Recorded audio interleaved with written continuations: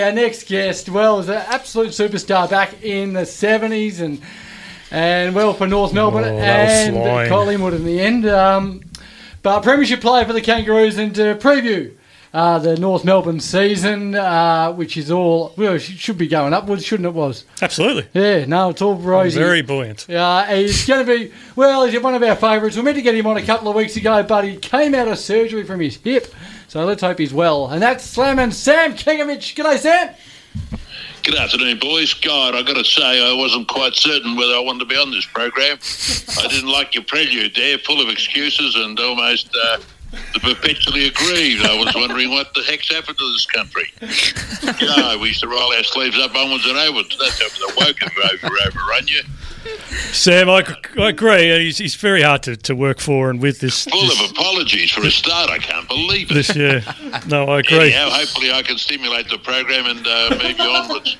Well, Sam, it was here. We did get Acker to cover you, and, you've got him covered. Acker, yeah, now there's another monumental scholastic icon. Without being disparaging, demeaning, defiling or denigrating, Acker is a little bit different. But look, I quite like Acker. I've always liked Acker. I think the one thing about Acker that we all admire is the fact that he's always prepared to challenge the status quo and dare to be different. And I think that is a trait in itself that's admired. Now, I'm not so sure that he does it all the time for the sake of being different, but, whether it's there to attract or whatever. But, no, he's a decent guy, and a great player. And Sam, I did have to, we've got Joel with us. He's only a young fella just in uni, and I did have to explain sort of some way as to whom you were. I described you a little bit probably just earlier as the opposite of Warwick Capper. Is that about right? Now, Joel, if I may just be so bold as a migrant son to maybe to offer you advice. Yep. I know that higher education and wisdom is an imperative in the current topography that we live in, given the amount of information that's disseminated to us on a regular basis, and to digest it and be able to do something with it. But when they say uni, it's become a breeding ground for communism lately. So I sincerely hope that you're not being radicalised by those so-called academics. Well, I try not to, Sam. Be genuine Australians. No, he still plays footy. Digressing, move on. Now, well, first of all, I just want to touch on how are you? I mean, you're in rehab from your operation. Well, I've had the other day. Dual hip operation. I've had dual hip replacements. I'm in fine fettle. Actually, I've got my issues.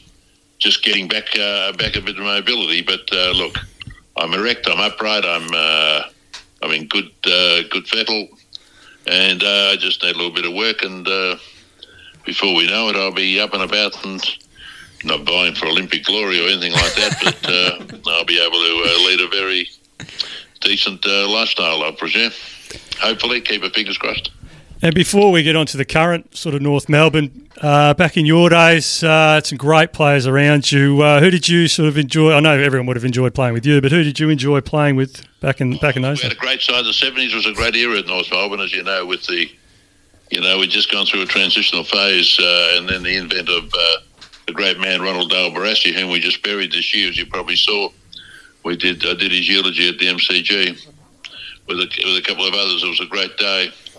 But it was a great era for the North Melbourne Football Club since our inception in 1925. You would know that it took us 50 years to win our first flag. So that was the most pivotal and probably the most defining part of our history. But some of the great players, of course, look, they're legendary. Keith Gregg, I spoke to just yesterday. Barry Cable, we had John Rantel, Doug Wade, Wayne Schimmelbusch, of course, David Dench. It's an honour roll of who's who, really, and Arnold Bridus. It's a host of names. You can go through the entire side. So, we had a wonderful, wonderful side, and and there was an era where there was a lot of personal battles going on. The sides had, iconic clashes. The Hawthorns and the Richmonds of the world and the Carltons of the world were our nemesis. Well, not our nemesis, but they were always the match of the days, and they were huge encounters. So it was a wonderful, wonderful time at North Melbourne, and a wonderful time to be there. Yeah, it would have been. And you mentioned Ronald Dale before, and his funeral, and what a funeral it was, and absolutely loved it, and loved you on stage as well. But just can you just reiterate some of the stories and some of the great memories you had of him? Because I mean, he's just a gigantic figure of Australian footy. Well, the stark reality is he was always recognised as a great orator, motivator, and a great coach. And he certainly was all of that, but he was a lot more than that. He was a very compassionate, generous person in his own way. And the irony of the great man is that he was the only one that never knew how famous he was.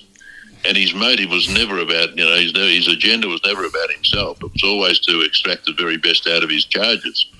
It was never about Ronald Dale Barassi. It was always about the club or the individual. Not too many people really understood that unless you really knew him personally. Then it became very evident to you. But he's an outstanding human being. But having said that, on the spur of the moment, in the heat of the moment, when he'd unleash and tip a tirade of invective and unbridled abuse on you, you'd be in a catatonic state and shit yourself for about 3 weeks. You wouldn't move. So there was a great paradox there with, one side of him, there wouldn't be a HR organisation that could adjudicate on some of the charges of today. Let me tell you, they wouldn't be out in the field ever again. They'd be running straight home and tuck themselves under bed if you got hold of them. Yeah, it was a different era. There was a different level of acceptance in the community, and it was hard, fair.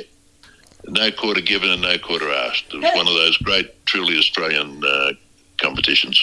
Well, you say that, and we should, as a society, have a thicker skin than what we do at this stage of society. But how did you deal with it back then? Did you just cop it on the chin, or did it motivate you a bit more when he rant and raving at you? Well, it didn't really bother me. I mean to say, I always took it as almost an award, a feather in my cap. Right. To think that the great man would take time out to actually, look at my performance and, then, blast me for it or whatever the case may be. It gave me a position of prominence and a position of belonging. So I didn't mind it. I was one of his. He treated me a bit like Norm Smith treated him. I was his whipping boy, and I didn't mind that. I took that as a medal, as a compliment, really. Even though some of it was, not for public audition. Let me assure you. But they were great days, and I look back on them with extremely fond memories. And then moving from there, you got into the media. You had a bit of you've done some work with the Lamb. Are you having a say in those commercials? Because the last couple have seemed a little tongue in cheek about just what we're talking about. Well, yes, I meant to say I've been doing it for 20 years now, and I still do them. But yes, you're right. They've probably changed tack a little bit as the community acceptances have changed. We've probably diluted some of the pointed barbs to accommodate the sensitivity of the perpetually aggrieved.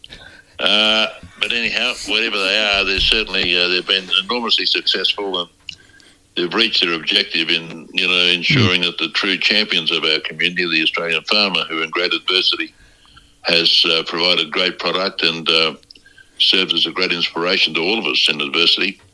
So it's been a wonderful association, been a wonderful fit, and touch wood, we are still going 20 years after the event.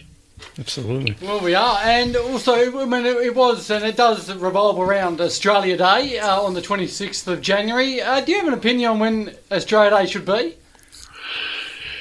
No, look, I tell you, I don't engage in political discourse or the narrative, not for any other reason. I don't shy away from the issue. I just tell everyone, look, we lost 80 to 100,000 at the Gallipoli of the Somme and the Western Front for the privileges of living in a wonderful democracy. And we should be extremely fortunate that what we have, when you look at the world at large, And if you can't see it and can't comprehend, how fortunate we are as coming together as one, and if you want to make an issue of the day in our history that could never be changed regardless, well, that's a problem you have. So, no, I don't have any problems, but I still regard Australia Day as Australia Day, where we come together as one, and rejoice living on the best planet in the world, and that's the way it should be adopted, and pay homage and respect to those that provided the landscape for us to do that. No, very true, mate. Very true. Let's fast forward. Let's go to the North Melbourne Kangaroos 2024 version, mate. Are we looking forward to the footy this year? Oh, look, I always got a soft spot for North Melbourne. I do follow it, even though I don't always go because I'm always elsewhere, doing bits and pieces. But I do follow them.